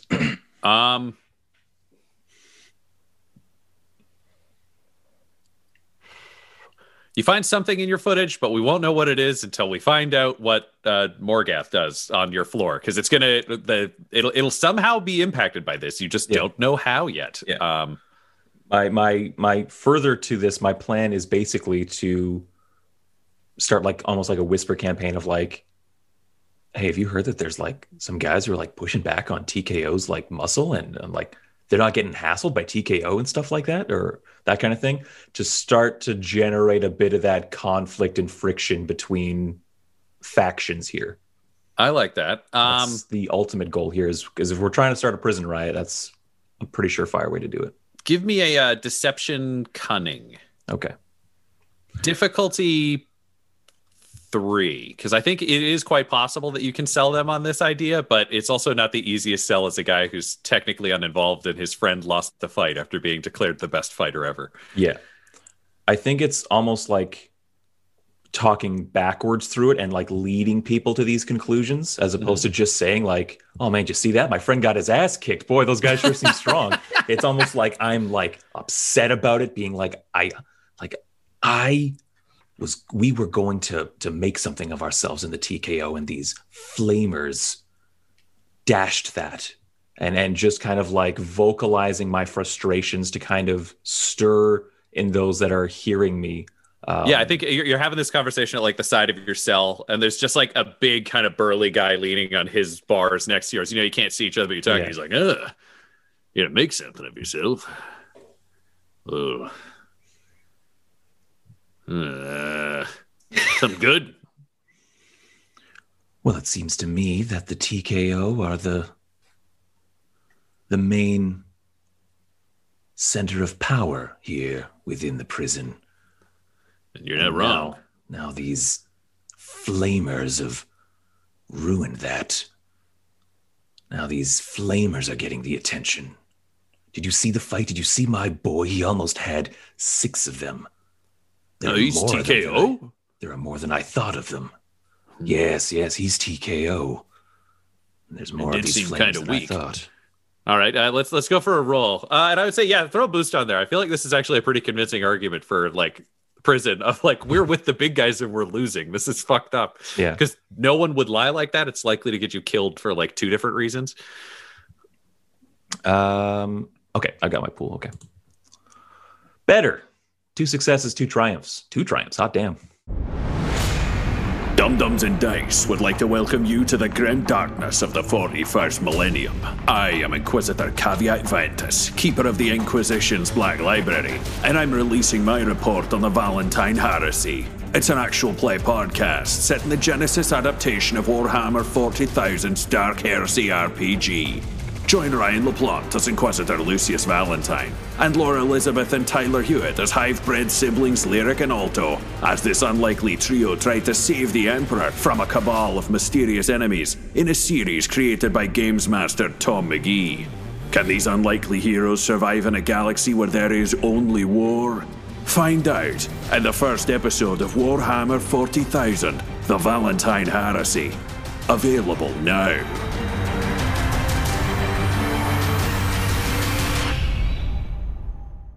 Okay, congratulations. The Flamers are now, over the course of the week, people are thinking there's like an internal war going on.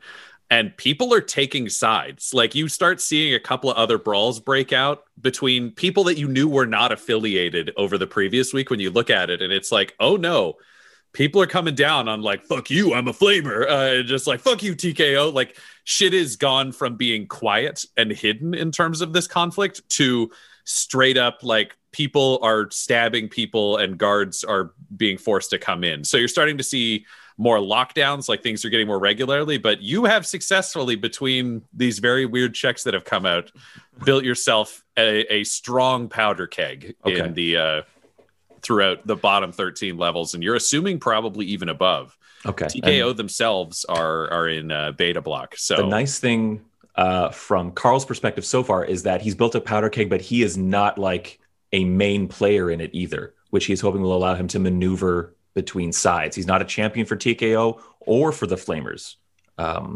He's basically just been moving this information around his floor. Mm-hmm. And it's spread to the rest of them because, dear God, 2 triumphs. Which brings us over to Morgath, resident TKO fake champion. Yeah, so I'm actually going to pitch that I don't roll any dice on this because I think what I was planning on doing is comfortably covered by Tyler's epic win. Because what I would like to do is beat the shit out of myself. And I don't think he would assume Carl was doing this, but this is the card he can play in terms of destabilization. I just kind of want to wander the halls as a beaten and bloodied wraith, just muttering things like, oh man, you know, if TKO can't even protect me from these flamer guys, like, I mean, look at me. Like I spent my whole life learning how to get strong and kill people. It's all I'm good at. And wow, man, they really kicked my ass and no one protected me. And if they can do this to me, oh man, I gotta wonder what they're going to do to you, you know? I guess none of us are safe. That's a shitty way to live.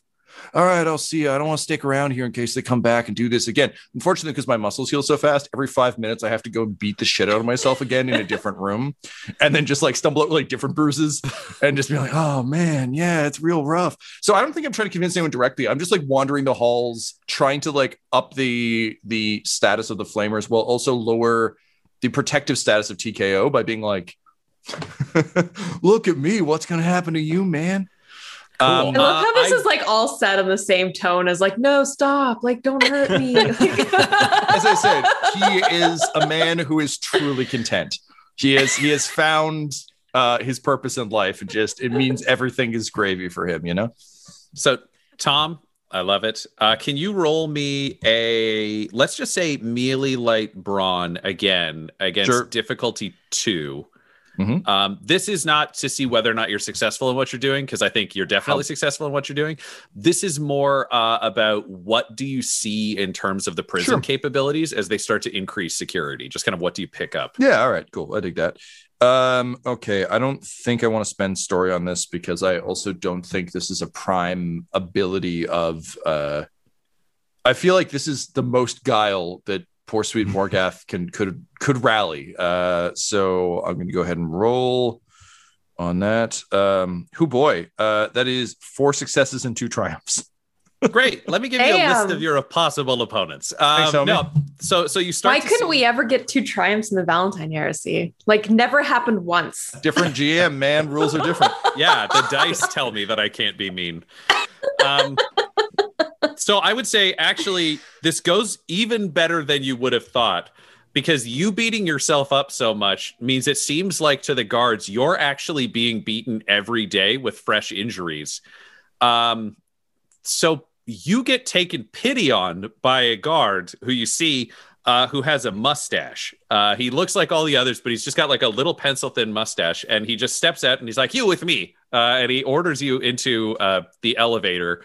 You see inside the elevator, Tom, there are 2 gun servitors with heavy stubbers that just kind of cover the entrance. And the elevator, think of like a freight elevator in any building. Sure. You do not want to get shot by 2 things with machine guns inside a space that small, but the guy's cylinder kind of gets you through.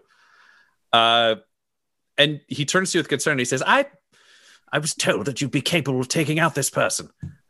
I can't get you to Beta Block for 3 more days, but you're already getting yourself killed. You realize this is your contact who is smuggling you through the prison. Cool. I'll just be like, hey man, yeah, I'm real sorry. You know, I didn't want to disappoint anyone. But look, man, I got to level with you. No one down here is capable of doing this to Morgath. These are Morgath related injuries. So like, it's cool, man. You need me to stop, I'll just stop like beating myself up or whatever. But I'm just trying to not get stabbed before I go up to Beta Block, you know? I mean, you know what's up. And then I'll like look him up and down and be like, hey man, that's a really nice shirt. You look really good in that. That's a really nice fit. I hope you feel good about yourself. Well, I mean, thank you, but well, don't heal up. I did some medical requisitioning, so yeah, just stay injured for the next few minutes. I don't know. Oh shit! All right, man. Listen, you're gonna want to move away a little bit just so that you don't get any the Morgath on your nice threads there. 1 sec. And I'll just like start bashing my head against the servitors, and then like throwing myself against the walls. He has to jump between you and the servitors, just waving the cylinder to make sure they don't shoot you while they see violence going on. And then I'll like look at the gun and be like, oh yeah, because they got the guns. Oh yes. Man, you're not just handsome, you're also real smart, man. I appreciate that. I appreciate you. And then I will just do a full Bruce Campbell, grab the back of my neck and just flip myself. Just kind of like against the railing in the floor. And by this point, I'm roughed up a bit. And I'll be like, hey man, is that going to do it for you? You need me to like break a bone or something? At that point, just the elevator doors open and he's standing over you and there's two other security guys. And he's like, that's what you get for talking back to me. Let's get you into medical. And he'll haul you up by the collar. Tom, you're on the beta floor now. Mm-hmm. You can see B, just like the big B kind of spray painted on the walls. As he drags you out of the elevator, you kind of come across and you see... loosely, it's mainly decorative styles, but you have kind of, between your time in a feudal world and your time with the Blood Pact, where you spend a lot of time, I don't know, burning churches and doing kind of dark things, you are familiar with Imperial layout and the way things are labeled. So you kind of get a peek as you get brought around. It's the same square. For Beta Block, there are essentially the four sides of the room, and each side kind of has one thing. On the left is clearly kind of a blank slate.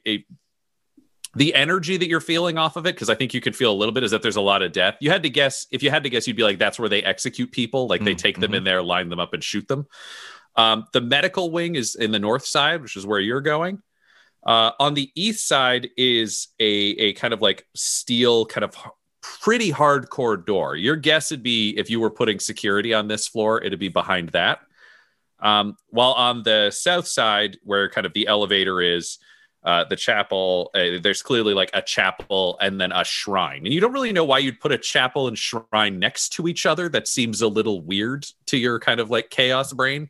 But you'll kind of allow it. So you get kind of escorted into medical. They deal with your cuts and bruises that do heal faster than they should, but they're bandaging them over, and then they're probably healing under the bandaging. The doctor is a nice guy named Jess. He's just known as Tonks. You get the sense that he was probably an addict of some kind when he was with the Imperial Guard service. He's another kind of prisoner doctor. Pleasant enough, jittery, doesn't really talk, and you don't really need to engage with him personally at this point. The interesting thing happens when you're getting brought back out of medical and being escorted back to the elevator. You hear the clanking of chains as you're getting dragged kind of through the space. And for lack of a better term, like an armored kind of a shipping crate is lowered down with red lights flashing. And you just get dragged into the elevator. And as the elevator doors close, you see a bridge that has kind of collapsed from below rise, while just a strange figure in like brown robes, hunched over on a staff, is holding kind of a cylinder into a little dock on the internal kind of railing. And you just see several stormtroopers appear, all with kind of hell guns raised, and just a giant hulking figure is getting escorted towards this central thing before the elevator doors shut. So you have no idea what is going on, but there is clearly some crazy prisoner that is being brought in. And interestingly enough, you know it's not your target. I won't say anything out loud to Mustache, obviously, because like, you know, I'm dumb, but I'm not that dumb. But in my head, Morgath is just like, oh, wow. Hey, oh, I bet Carl would want to hear about that. Oh, damn, I should have beat up Carl. He probably know what to make of this. Oh, all right. Well, next time we'll only do better, right, Morgath? All right, cool. We're going to do better next time. I'm scared. And he'll turn to Mustache and be like, so, you like music? As the doors close. Right, so you get escorted back. I'll give. Oh man, I got to give you like that 2 triumphs. That was like 1 triumph worth. Okay, so there's also, I would say, you're aware of a priestess who kind of strolls through the prison singing hymns, and kind of there's like forced sermons every morning now that it's closing in on a riot. She think like a Trunchbull looking lady. She's known as Sister Bruta, but everybody just calls her Sister Brutal because she is thoroughly violent. Kind of dressed like a Mad Max meets Friar Tuck.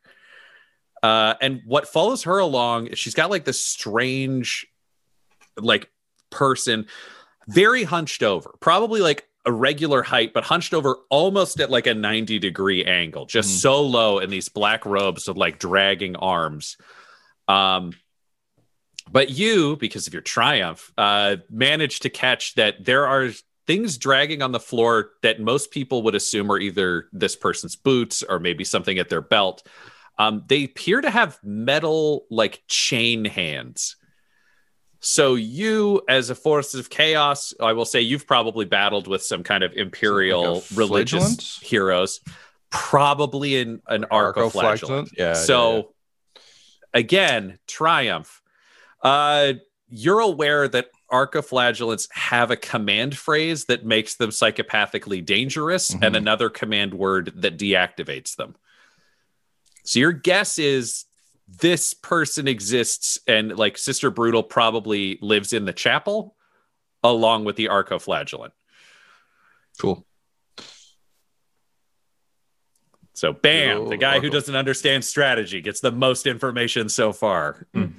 Yeah, I mean, I think as little as he understands strategy, there are like ways I think that Morgath would understand this. I mean, obviously the big piece outside is like, oh yeah, I gotta tell this guy with this. Like, I think this actually makes him mad because the idea of an arcoflagellant is so fucking frustrating to him. It's the same thing with the servitors, but like he's never really cared about guns, so whatever. But just like, yeah, all right, so some like magic robot man made you real good at fighting and stuff, and like someone just says something, you're super good at fighting all of a sudden. That sucks. You didn't earn that. You're just some magic whip man with your stupid whip hands and your stupid kill phrase. No, that ain't right. No, fuck that. I hate that. So like the first bit, like giant monster in a crate, like scary guys everywhere, stormtroopers arriving. Cool, whatever. We got this. One arcoflagellant, and he is just like religiously, like blasphemy level offended, just being like, no, man. All right. And so he with this additional information, he'll kind of turn a mustache as the elevator reaches Alpha again, be like, I'm real sorry, man. I wasn't really paying attention. Can you tell me about your music choices again? I know I asked the question. That's real rude. I'm real sorry. And I'm really interested, but. And the elevator door opens. Fucking mad. Says, go talk with your friend. He just kind of throws you out and probably doubts whether or not he should have allowed himself to be bribed into helping out with these things going on. And I appreciate you. Bye. Yeah, the door just closes behind you, and he goes kind of back up the elevator because he's had enough. Vesnia, cutting over to your floor for this week. You've got your new friend.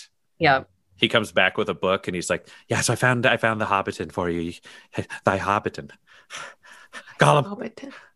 Jesus. Very, very good work. Here, I give you this. And she returns the book, and in the front cover, she wrote, blood is red, bruises are blue, warp demons live inside and love you in a heart.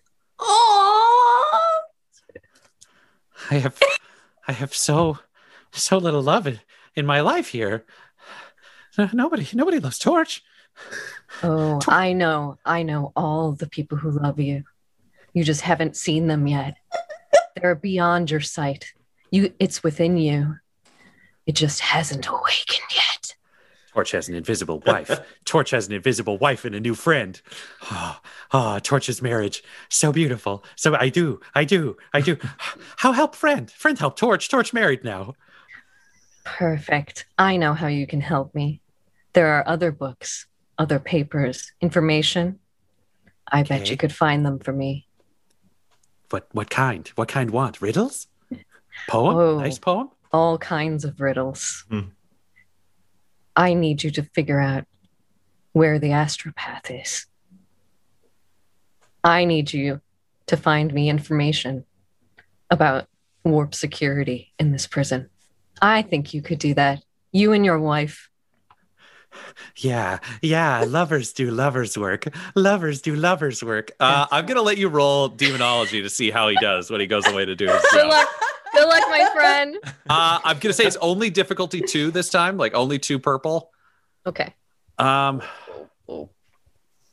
I'm going to give you a boost because I think with his wife and his new love, Torch has found new purpose. That's and I'm going to give you a setback. Bring because joy. People who are in love make poor decisions when it comes to their caution and paranoia. Look, it's fair. They're on their honeymoon, you know? Like no one makes good decisions on their honeymoon. Do you know what? I'm going to give you another boost because he's looking, you spent him specifically for paperwork. And I think he would have the ability to get paperwork out more than he would if you'd sent him to like ask questions, but he would have access to like the Astropath chambers or other things that need cleaning. So we're running with this book theme. Yeah. And then he could just get in there and look it through stuff. Yeah. Yeah. So difficulty 2, purple. We'll give you 2 boost and 1 setback. Along with do I still get my boost for perception or no? Because it's him. Not for perception this time because he's the one doing the looking. And Del, remember we have, I believe, 5 now story points. So should I use banked. A story point and then I get another, instead of a green, it becomes a yellow? That's correct. Then you get 4 yellow, Yep. Okay. We should spend these rather freely anytime it seems reasonable to do so. So is it 4 and 1 then now? Yep, 4 1. Okay. So then I have 4 yellow, 2 purple, 2 blue, and 1 black. Correct. Okay. We're doing this. What are you laughing at, Laura? I have faith in the war. You are secretly the greatest leader of humans. 4 yellow is just like unheard of. I think you are the emperor. Are you just corn? I just can't. I got 5 advantages and 2 failures. I just can't. I the dice don't love me. I have been there. My demon friend is just upset with me. I guess the hand thing is just throwing me off. It's just I'm doing my best. Well, you gave me some blood, but where's your hand blood? Honestly, I don't care for this. Yep. Torch is arrested. He's caught while trying to steal you information. I love that. However, the rumor does filter down that Torch was arrested for trying to steal from the Astropath. So you do manage to confirm that the Astropath lives on Beta Block. So you know that is true. Okay. That is all you know, because I'll give you that as a mini success for your advantages. However, I will say, due to cash in some other advantage, there is an influx of new prisoners, which means starting next week, when you all end up in Beta Block, you will all end up in the same cell. It is unrelated. It is just good fortune, but it means you'll be able to do all of your planning. And if you can get out of your cell, all 4 of you can go kind of act together. So there's still some narrative benefit from that much advantage. Yes. On top of that, I haven't asked that. I don't know if it's too much, but go for it. I kind of want to still have like a psychic connection with Torch so that I could use him as like a kill switch and make him like freak out. Even though I'm not by him. He is in a solitary confinement cell right now. Yeah. But I will say, do you know what I will say for your advantage as well. You know that you can sense he is in the solitary confinement block, which is attached to the interrogation cell. Okay. So you know that is on the north side of Alpha floor. Okay. So it is like, if you go straight up in north, you have to go through those cells to hit interrogation. Ryan, if I could make an offer, because I could see you struggling with, this is a lot to give you for advantage. Why don't we spend a story point to earn that information? Sure. Yeah. I think that seems a reasonable. One use of story points is for like minor Deus Exes. Can't use them for like big things, but use them for little things. So yeah, I think that seems like a reasonable spend for us to be like, we'll burn a story point to have that knowledge on top of the advantage. Yeah, that makes a lot of sense. Thanks, Tom. I had forgotten about that. There's so much use for story points. I didn't know about it until I was trying to figure out if Laura was going to die one time. So yeah. Essentially, you've all played different games with us before, but a story point can be used as stress. If we're looking at it as the way we've used stress in various things, it's just like, I have this thing that I would reasonably have. Here's the reason why. Story point, you have it. Okay. And I'd encourage you to think about, for us as players, like if, for instance, it is trying to stave off death, it's not like you're miraculously fine. It's like you're back with 1 HP, but like shit is still really bad for you, or you're back with 0 HP. Like, you can't use them to be like, I have a rifle for some reason now. It's like, no, but yeah. All right, Flinch, you have your final week in prison. What do you want to learn/do? The place has become a powder keg. There have been multiple lockdowns because 2 gangs that you are not really aware of are fighting. Also, everything's getting dirtier because the janitor was arrested for trying to steal from the cipher. They don't have any like backup like servo janitors, right? Nope, you're not seeing that. You get the feeling they're not retasking a servitor that has a gun from security to mop. I know. I'm just like, ooh, what can I tech? It's fine because now it smells like home. Yeah, that's right. That's so true. I feel like we should all get a boost for that. It's a morale boost. Yeah, really.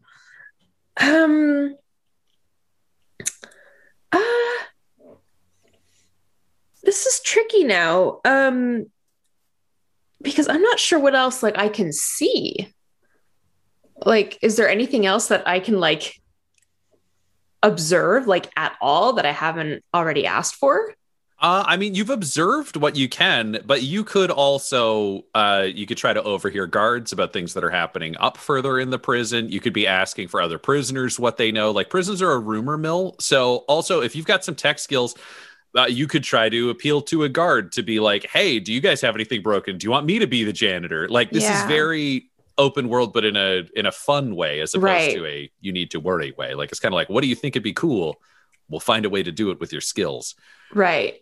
I think what I would want to do is, because like, I'm sure we've now like heard a lot about like the other gangs. Like, we're now very aware of like the situation.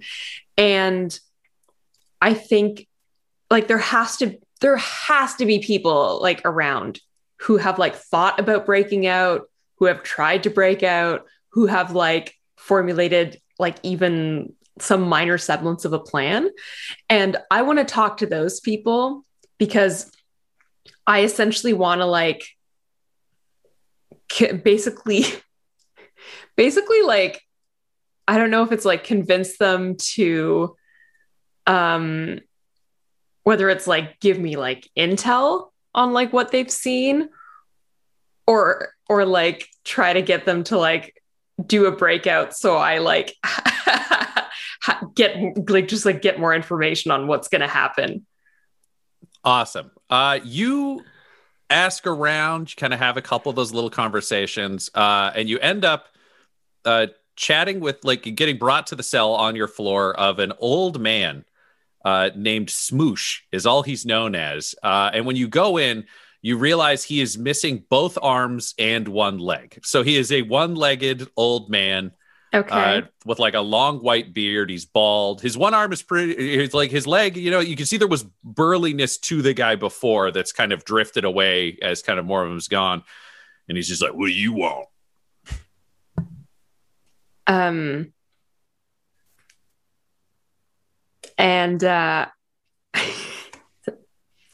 Flinch just says, well, I mean, I heard that you, and she kind of like weirdly like can't really understand what she's saying, and then she like reaches into her pocket and basically puts something in her mouth, and she's like, sorry about that. It's for the guards.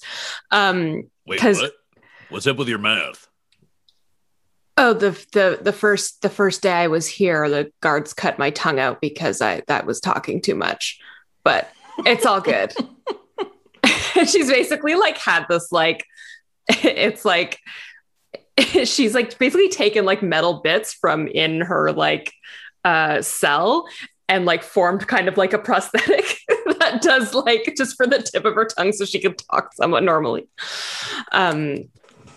Anyways, make me some arms and a leg, because right now I'm literally a one-legged man in an ass-kicking contest. Well, yeah, I mean, I think we could come to some sort of arrangement. Okay, what do you need from me? You tried to break out of here once? Yeah, it's how they smooshed my arms and my leg. That's why they call me Smoosh. Yeah, well, I gotta know. Look, there may be another breakup being planned. You want in? Well, I mean, only if it's good. I don't want to lose my one leg.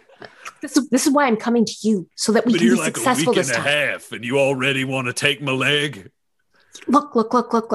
We came in here with knowledge. We came in here already knowing about this place, with the plan to get out. We got ourselves caught so that we could break out.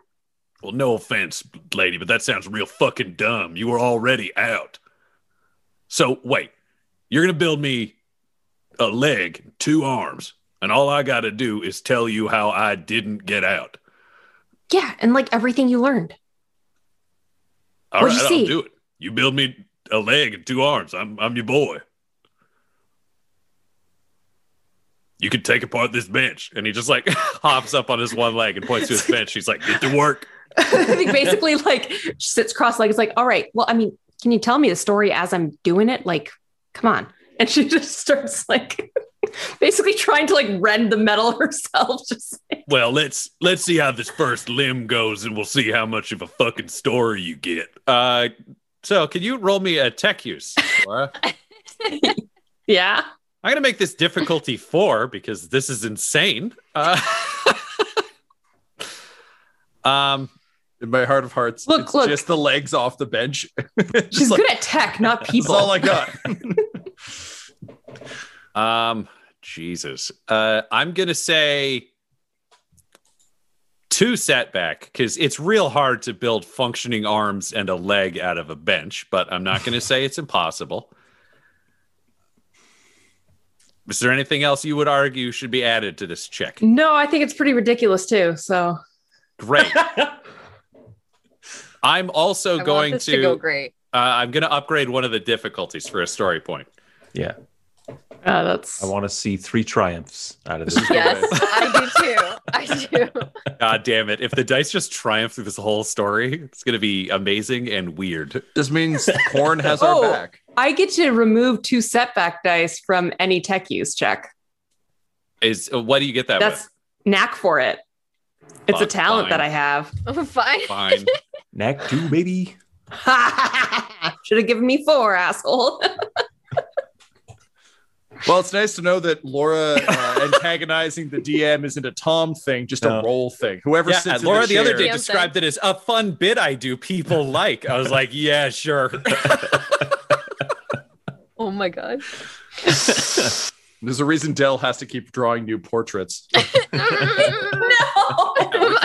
We're keeping Dell in business. That's the important thing. This is job security at this point. All right, Laura, I think let's see what you get. All right. 2 advantages, 3 failures. I deserve that. All right. I think you've built him a statue of a leg, and when he stands on it, it breaks and he falls over, and then he falls down and he goes, because you got some advantage in there, right? Yeah, I got 2 advantages. He's like, yeah, I knew you fucking couldn't do it. I just wanted to see you try. That was all right. So here's the deal. I assumed there'd be some fucking way to get a spaceship out of here, but A, I didn't have a pilot, and B, I couldn't fucking find it. So you get up to that fucking alpha floor, there's some way to get to a fucking spaceship, but I don't know it. It's got to be fucking hidden. By the way, don't promise people fucking arms and a leg if they don't have one. Life's been fucking hard enough. Well, all right. I mean, splinters in my fucking stump. I'm going to have to go to medical. well, fine. I mean, at least I got you a medical vacation. Just walks out. See, this is the thing about people who are dumb enough. He's just talking to his toilet now. It's just like people who are dumb enough to get fucking stuck here. Right, little smooch? Yeah, that's right. He's got a warped little surface impression of himself. And he gets hauled off to go to medical. So those are your weeks. After those weeks, sorry.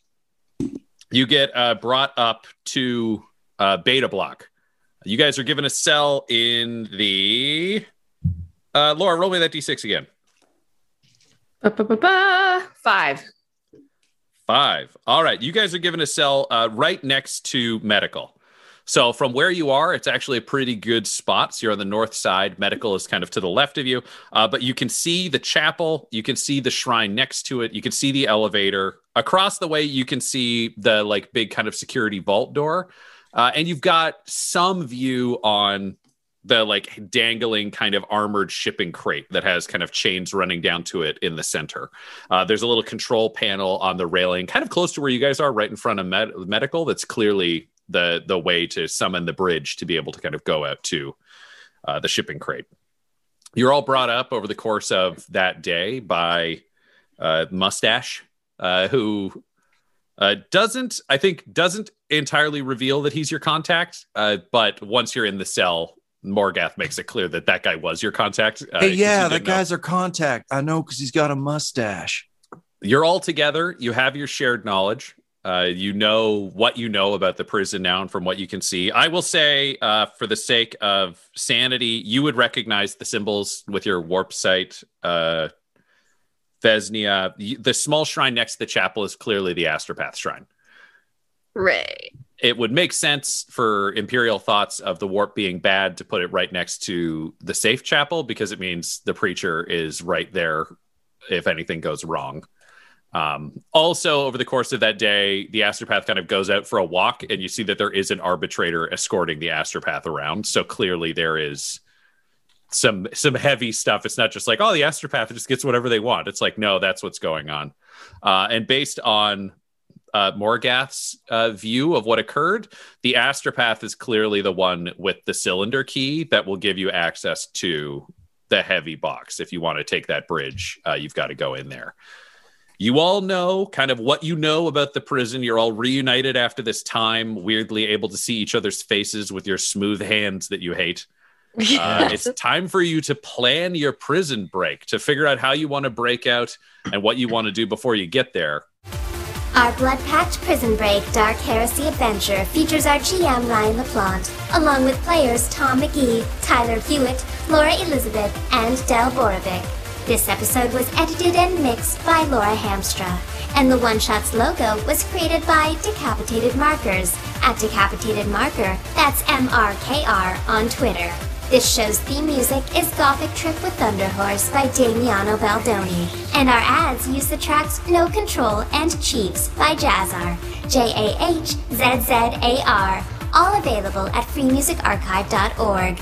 When it comes to Dum Dums and Dice, you can visit our website at dumdumdice.com, our Twitter and Instagram at dumdumdice, or on Facebook at facebook.com/dumdumdice. But most importantly, we've got merchandise at redbubble.com/people/dumdumdice, or you could join our Patreon at patreon.com/dumdumdice. I'm DJ One Shot 2.0. Thank you for listening, and don't forget to smash that subscribe button and show your love to One Shots. Wow.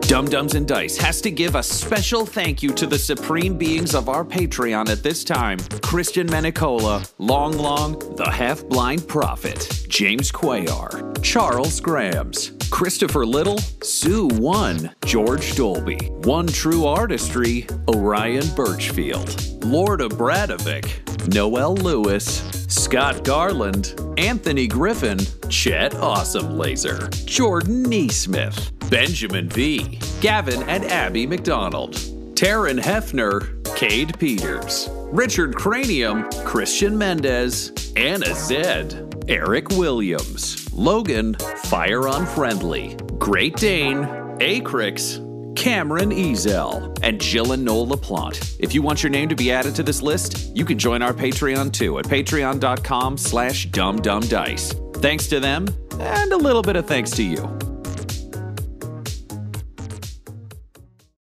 The Fable and Folly Network, where fiction producers flourish. This is I reporting. He's at the Laochang restaurant, Changchun, northeastern China. It's spring 1997. Once it's started, I'll leave him in Ming's hands. That's a joke. Ming doesn't have hands. And what do you do, exactly? Besides dance with strangers? I work for the postal service. You're a postman. Weird, right?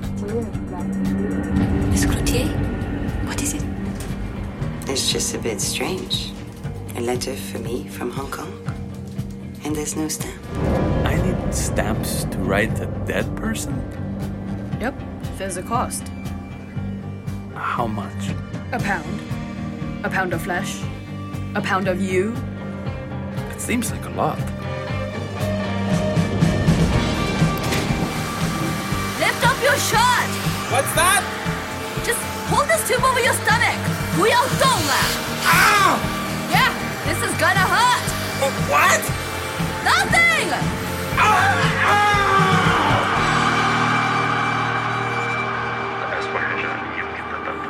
发生最糟糕的事情。